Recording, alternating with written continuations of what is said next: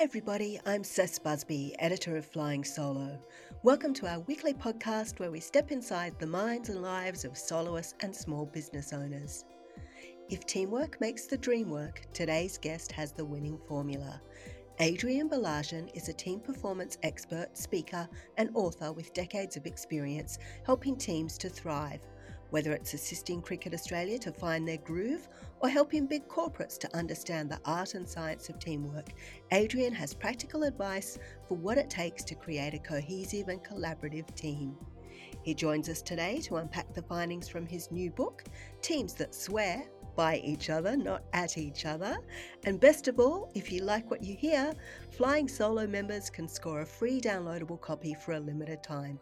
So check the episode notes for details. Adrian, welcome. Thanks for joining me on the show today. Right on, Cess. Thanks for having me. I'm looking forward to our chat. My absolute pleasure. Now, you have recently written a very interesting book that's called Teams That Swear. Um, what was the process and the inspiration for that book? Why did you decide, you've got this uh, a vast career working in leadership and communication and helping teams become the best that they can be? Why did you decide it was time to put pen to paper? Well, Cess, I'd worked 20 years in the corporate space for some big brands across Canada, Africa, Australia. I'd worked in a variety of different types of roles, from marketing management, sales management, joint venture management, risk, a number of different areas. And I suppose the common theme across my corporate career was either leading teams or working with a number of external partners where we had to create these microcultures that would help both of us achieve our objectives. And when I started to think about, or when I got into this space of helping leadership teams work better together, um, the book itself, the title was inspired, and that the title actually inspired how I approach the work I do now. But the inspiration came from a colleague of mine. When I moved to Australia from Canada, I made the observation that I thought, geez, Australians, they like to swear a lot. And I had a colleague in particular who swore in a good way. It wasn't in a bad way. And I would always give them a hard time saying, geez, you've got a potty mouth. And they would tell me, no, it's good for you. And me being a little bit stubborn, I jumped on Dr. Google just to see what this person was talking about. And lo and behold, we were both right.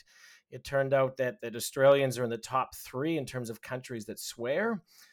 But probably more importantly, my colleague was right in that there were some benefits in swearing. So swearing can make you stronger, it can increase your pain threshold, but probably more related to what the work that I was doing was that there's studies that showed that when people and teams swore amongst each other, that they had higher And not levels of at each other. correct. Yes. Yep. Very good. So, if they're swearing at each other, it's a different story. But when they were swearing in front of each other, those teams tended to have higher levels of trust, which is obviously the foundation for a team that works really well together. So, um, that was a little bit of the inspiration for the title of the book, and then the process of me writing the book was it was a little bit of a challenge at first. Is how do you capture all of your experience over 20 years, and then the learnings that you get from interviewing different leaders from around the world. And my goal is to make it really, really simple. I wanted to make or give advice to leaders that would make it really straightforward for them. So my goal was to go, right, what are 2 things? If there's 2 things that leaders focused on in terms to get their teams to really shine, or as the title of the books suggests, to get their teams swearing by each other, not about each other. Um, the goal was to come up with those 2 things. So that through all the research, I was able to narrow that down to 2 things: relationships and clarity. And then that once I had that process in place, it really helped me take off. Dive into that a little bit more, the art and the science around creating this bonding within teams. Like, what do you think is the secret to high performing teams? Well, when I talk about the art and the science of high performing teams, there's a lot of research that has already happened in this space. If you jump on Google and say how to create a high performing team, I think you'll get a few billion results in half a second. So what I wanted to do was take some of the I would say, the credible, the established research. So there's obviously Bruce Tuckman's work that he did in the 60s around team development. But I also wanted to look at some more recent work. So there was a couple pieces done, one in particular done by Google called Project Aristotle, and another piece that was fascinating from a gentleman by the name of Professor Sandy Pentland from MIT, where he looked at not necessarily what people said, but he tracked their patterns of how they interacted. So, how did they communicate? Who did they communicate with? Where did they communicate? So that was really the science side of things. But I think, as we all know, when working with people, that because individuals and humans are so unique, there needs to be a little bit of art. You have to be able to work on the fly. There's not one set way that's going to work when it comes to getting your team to work well together. So that's was my approach to find the science and then look at the art. And the art came from my experience, interviews from leaders across the world. And when it comes down to it, my view is that there's two main ingredients. And the first one is relationships. So for a high performing team, relationships matter most. So when we're talking about strong relationships, we're talking about things like trust and connection, psychological safety, feedback, and conflict. How is conflict managed? And my view is that conflict should actually be used intentionally, because you can get a lot more innovation and better ideas when that's done. So those are the contributors to the relationships. The second ingredient to high performing teams and teams that swear by each other, it's all around clarity and alignment. So in my mind, clarity creates cohesion. When teams are aligned on things like, what's the purpose of this team?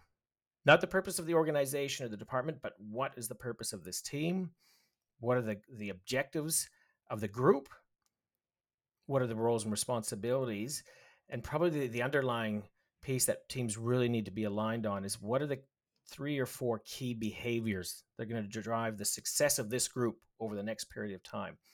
If leaders can get the relationships right and the clarity and alignment right, then their team will be in a great position to really shine.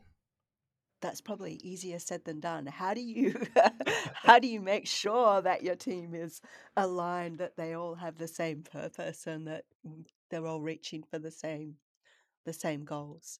And I really am interested also to dive into that bit where you said conflict is also great Yeah. for business. So, Cess, I think when it comes to your first question around how do we do this, if there's anything I know about teams, and particularly senior leadership teams, is that complacency is costly. When there are hidden issues, if they fester, they will always explode, and when they explode, it's not pretty. My belief is that when you are very deliberate, it pays dividends. So when it comes to that piece around clarity and making sure that the team are aligned, it's about being intentional that those things are discussed on a regular basis. So, for example, if we're talking about what's the purpose of the team, it's always good to remind each other what that is, because we can get caught up on the everyday hustle and bustle. But if we always come back to what the purpose of the group is, it actually changes the things that you talk about and the quality of the conversations, because you're always bringing back any initiatives, any activities, any dilemmas, challenges. If you bring it up to, does this tick the box for us in terms of why we're here, it will help the team make progress quicker. But you have to talk about it on a regular basis. Roles and responsibilities is another one that, if it's a set and forget approach, that's when teams get into trouble. You think of the traditional position description that people, when they apply for a job, that's what the organization needs at the time. But things change so quickly right now that what people are doing when they start their job changes dramatically over time, even over a year or two. The tasks and what they're responsible for can change so quickly. So it's important for teams to talk about and ensure that everybody's clear on who's doing what, because things can change so quickly. Behaviors is another one. Depending on what the team and the context of what's happening within the team environment, that will require different behaviors. So, for example, if it's a new team, there probably needs to be more emphasis on creating connection and trust, The leader probably plays more of a role in directing versus if a team's been together for, say, 12 to 18 months, then the behaviors that are required from the leader and the team are probably different because they're more comfortable with each other. They've had some time, they've already got some wins on the board, and they may be working on things that are more complex that require different behaviors. So that's the bottom line in terms of that is make sure that it's a regular component of the discussion that teams talk about. Have an agenda item on when you're catching up as a team, whether that's weekly, fortnightly, or monthly. Allocate 10 to 15 minutes of alignment and pick one of those items and talk about. So, how do you make sure that when you're having those conversations, that people feel safe enough to be open and honest about any issues that might be coming up? Oh, the old safety question. Yes. Well, it's a great insight from your perspective that the two are related. You can't have one without the other. When I talk about relationships, I really make it clear to the groups that I'm working with that whilst clarity and alignment, that can be achieved much quicker because it's just about the team discussing and making a decision. When it comes to relationships, it does take time. It takes time to build them. It takes time to build that trust.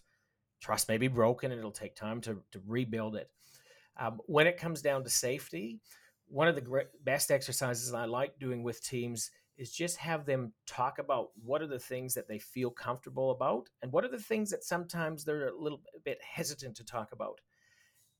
And when they start to identify those things that they may be hesitant about, it creates an opportunity for them to share some of their concerns, but in a safe environment. And the more that they can talk about those things, the more comfortable that they will be in raising issues in the future. In your book, you also talk about how to assess whether your team is sinking or spinning or spiking. So, can you explain a little for our listeners what you mean by these three categories and some kind of practical advice for if you identify your team as sinking, for example? Yes. So when I've been working with organizations, I've identified that there's three types of teams that you probably don't want to be in, or if you are in one of those teams, you want to take steps to move towards the fourth type of team, which is the shining team. And that's when relationships are very strong and there's a high level of clarity. A sinking team is the opposite. So a sinking team is when the relationships within the group are very poor, very shallow, and also there is a lack of alignment and a lack of clarity. So typically in those teams, these are some of the behaviors to look out for or some of the feelings. So typically in teams that are sinking, there's very little progress made. There's not a lot of interaction amongst team members. So they feel very much alone. They're probably delivering more issues than actual wins. And what happens in those teams is the people at an individual level, they feel like they're not making progress. Their confidence drops. And typically what you see is absenteeism goes up, number of sick days goes up, response to communications is very long. And sometimes what you'll see is because people's confidence is dropping in those teams, they disengage totally, or there's sometimes mental health issues start to arise from that. So if in your team you're finding there's not a lot of communication amongst the group, there's more issues being delivered than actual wins, there's a chance that your team is in that sinking space. There's another team that's a little bit, this team I always say is a little bit dangerous because, and this is the spinning team. This is when teams are typically the relationships are quite strong. So everybody gets along. There's a high level of trust. They connect well, that they're comfortable in raising issues, but there's a lack of alignment. So often there's overlap between roles and responsibilities, or there's people pointing fingers. I thought you were doing that, or that's my piece. Leave that to me. Often in those teams, because there's overlap in work, everybody's working really, really hard, but their energy isn't renewed because there's not many wins that are happening. So often in these teams, there's burnout is a good sign that your team is spinning its tires. It's not making really meaningful differences. And also from over time, what happens is resentment builds because everybody's so invested. They're invested in each other, invested in the task that they're doing. but they're not making any progress. And because of that, that resentment builds, and typically the resentment starts to build towards the leader. And that's where the swearing happens over time, is that the team starts swearing about the leader. And the leader themselves, their confidence starts to drop, and they leaves themselves asking a number of questions going, why are we not making a bigger difference? So that's a couple of examples of the teams, and you can look out for some of those behaviors, Seth, if you notice any of those characteristics. Also, in my book, I've got a one-page. It's like a scorecard. You can assess your team, and I always advise people, leaders, to do this with their team. Get each individual to complete that scorecard, and it's a simple one. Score yourselves between 0 and 10 in terms of connection and trust. Score yourselves between 0 and 10 between how safe people feel to make a mistake or share what they really think. And by doing it together, you're automatically taking a step towards improving how your team works, because it's creating this new level of dialogue and talking about things that people normally don't talk about. So it's a really simple way to make a small improvement in a short amount of time. If you're in one of those spinning teams, how can you progress to become, the happy, shiny team? How can you squash the problems and move forward and move towards that place where everyone's working together rather than opposite to each other? Yes. All right. So if you're a spinning team, so again, these are the teams that are working really hard but not making a lot of progress. Um, there are 4 places where you can start. And again, this is about being deliberate and having these questions or having these conversations amongst the team. So one, get the group together. I would suggest doing this face to face. Agree with the team. What is the purpose of this team? And again, this is different than not what's the purpose of our organization or the purpose of our department. It is, what role does this team playing in achieving the goals that the department or the organization has set for us. So get really clear and aligned. And when I say get clear, I mean like agree on what that is. Come up with a statement, less than 15 words, so that everybody's very clear. And then once you identify what that purpose is, ask the group to explain, if we are doing this very well, if we are achieving this purpose, what are the signs? What are the things that we're going to see? What are the discussions that we're going to be having if we're achieving our purpose?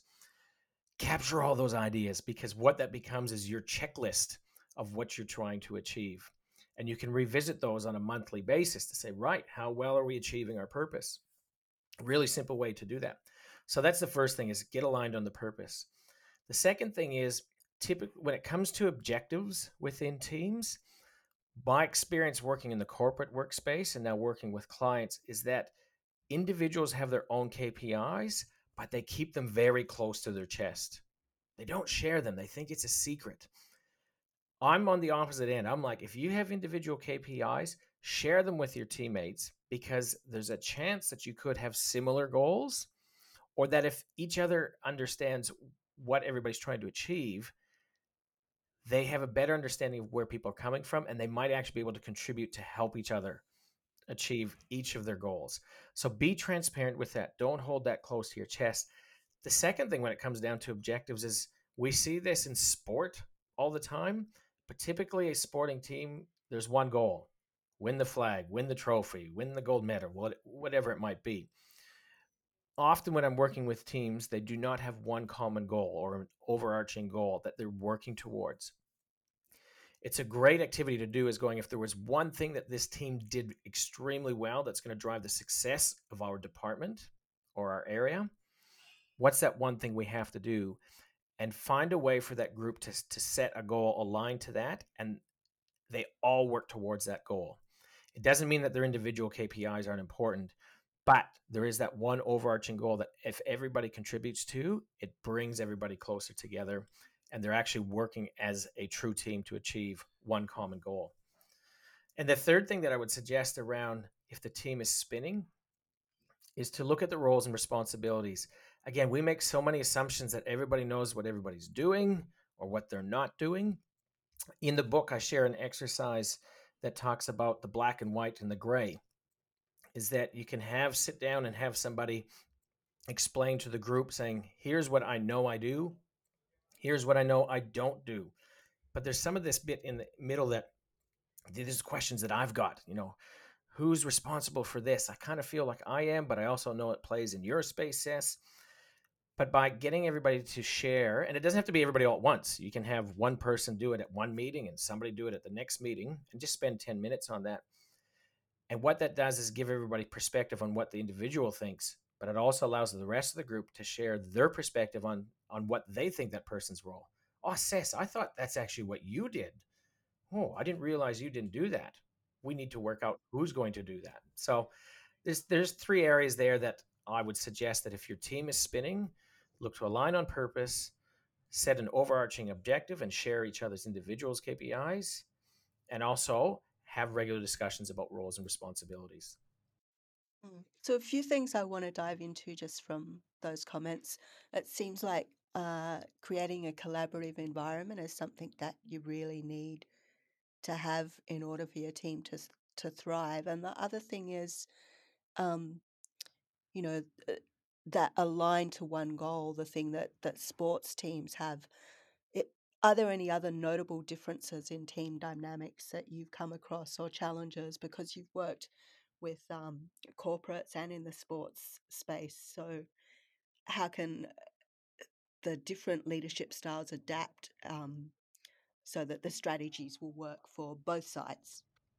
Yeah, I think one of the things that I've noticed differently between sport and corporate, and I know there's often a number of similarities that people feel there are between the two. I think the objectives is one thing that is very different in sport and in corporate.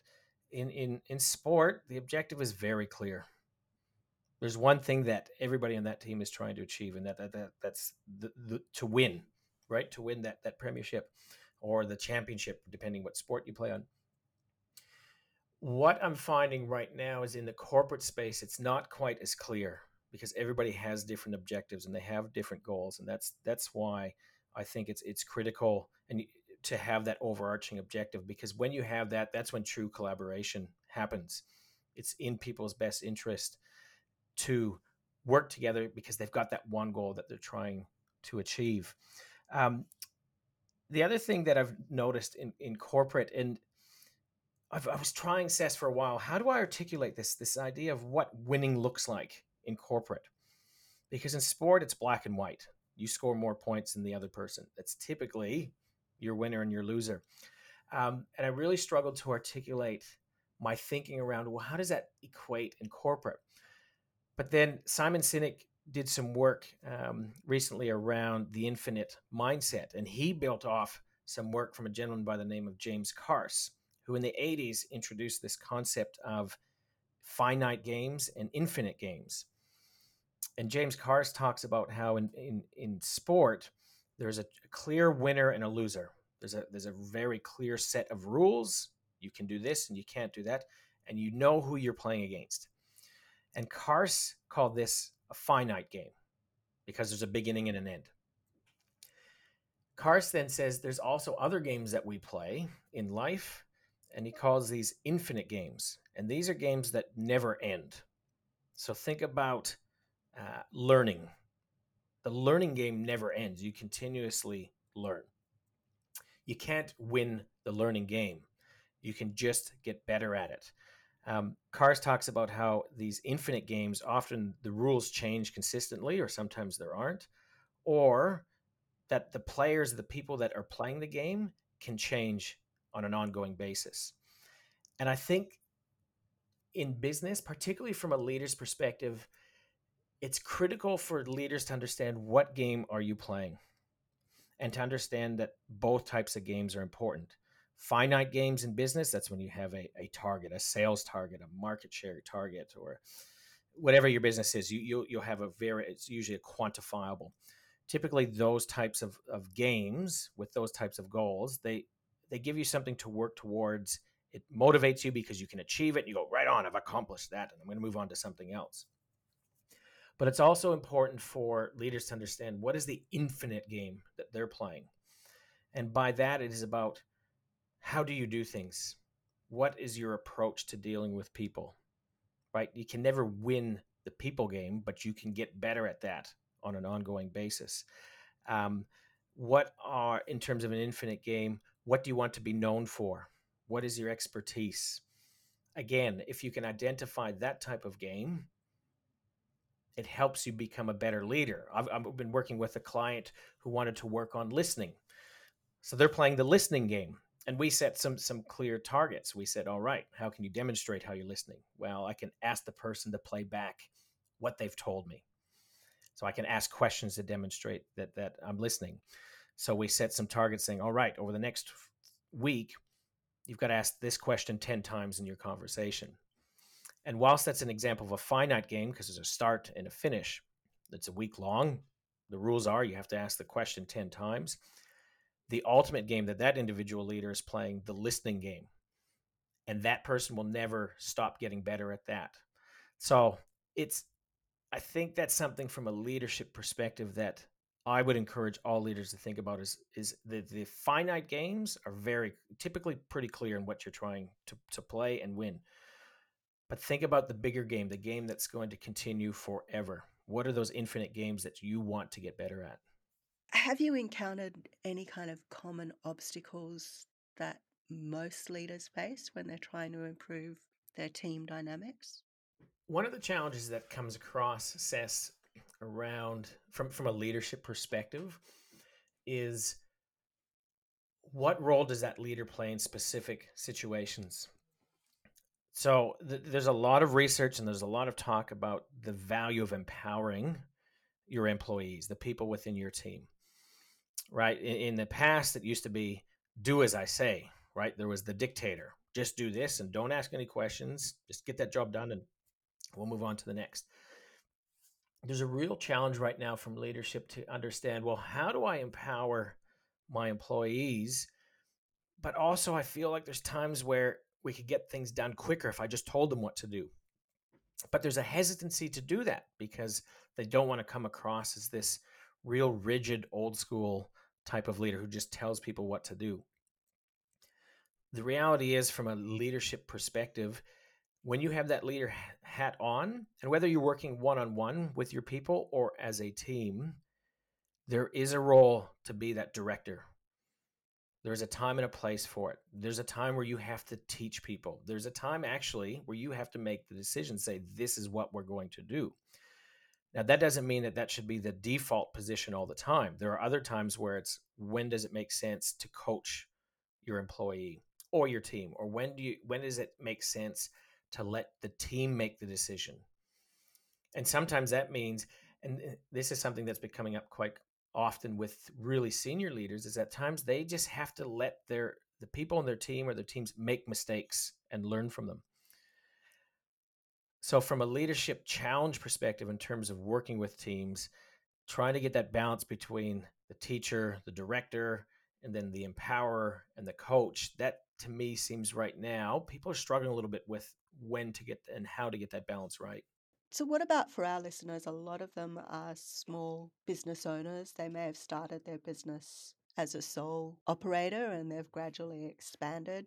Leadership was probably not something they ever thought they needed to think about when they first started. And you mentioned that, let your team make mistakes. For a small business, a mistake can be very costly. So, how do you kind of balance that? And also, how do you develop those leadership skills when you never thought that you would have to lead a team in the first place?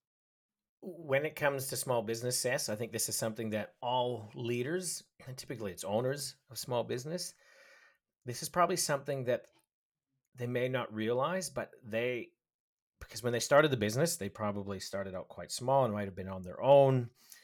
So they were making all the decisions. The only people they were impacting were themselves. They might have had a partner, might have been a family member or somebody else that was involved in the business, and they get to know each other very quickly and very well. So their behaviors didn't necessarily impact more broadly outside of their individual selves. But the reality is, as small businesses start to get bigger, the smallest of their behaviors is noticed. Everything that they do as the business owner, the business leader, people will see it and it will impact what they do.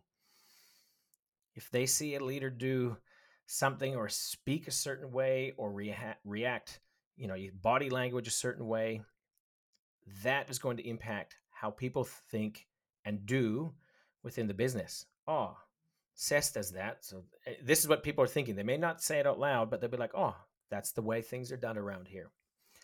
So it's just being aware, I think, as the businesses get a little bit bigger outside of the solo flyer, once you start to bring people on, to realize that every little thing you do will have an impact on your group. Now, that's not to say, crap, I got to think about every single thing I do. How do I move? I say one little word, but it is about just understanding that the influence that you have. I think we're almost out of time. So, just finally, if readers were just going to take away one thing from your book, what would you hope it is? There's one thing that they took away from Teams that Swear Cess. It's this: is that complacency is costly. Don't let things just happen by chance. But if you can be deliberate about how your team works together, it will pay big time dividends in the short and long term. It's definitely true. Thank you so much, Adrian. Thanks for your time today. It's been a real pleasure talking to you this morning. Right on, Cess. I really feel honored to be able to have a chat with you and share some of my thoughts with your listeners. So thanks for having me. Thank you. And where can we buy the book? Very simple, teamsthatswear.com. So easy. Thank you, Adrian. Nice talking to you. Thanks, Cess.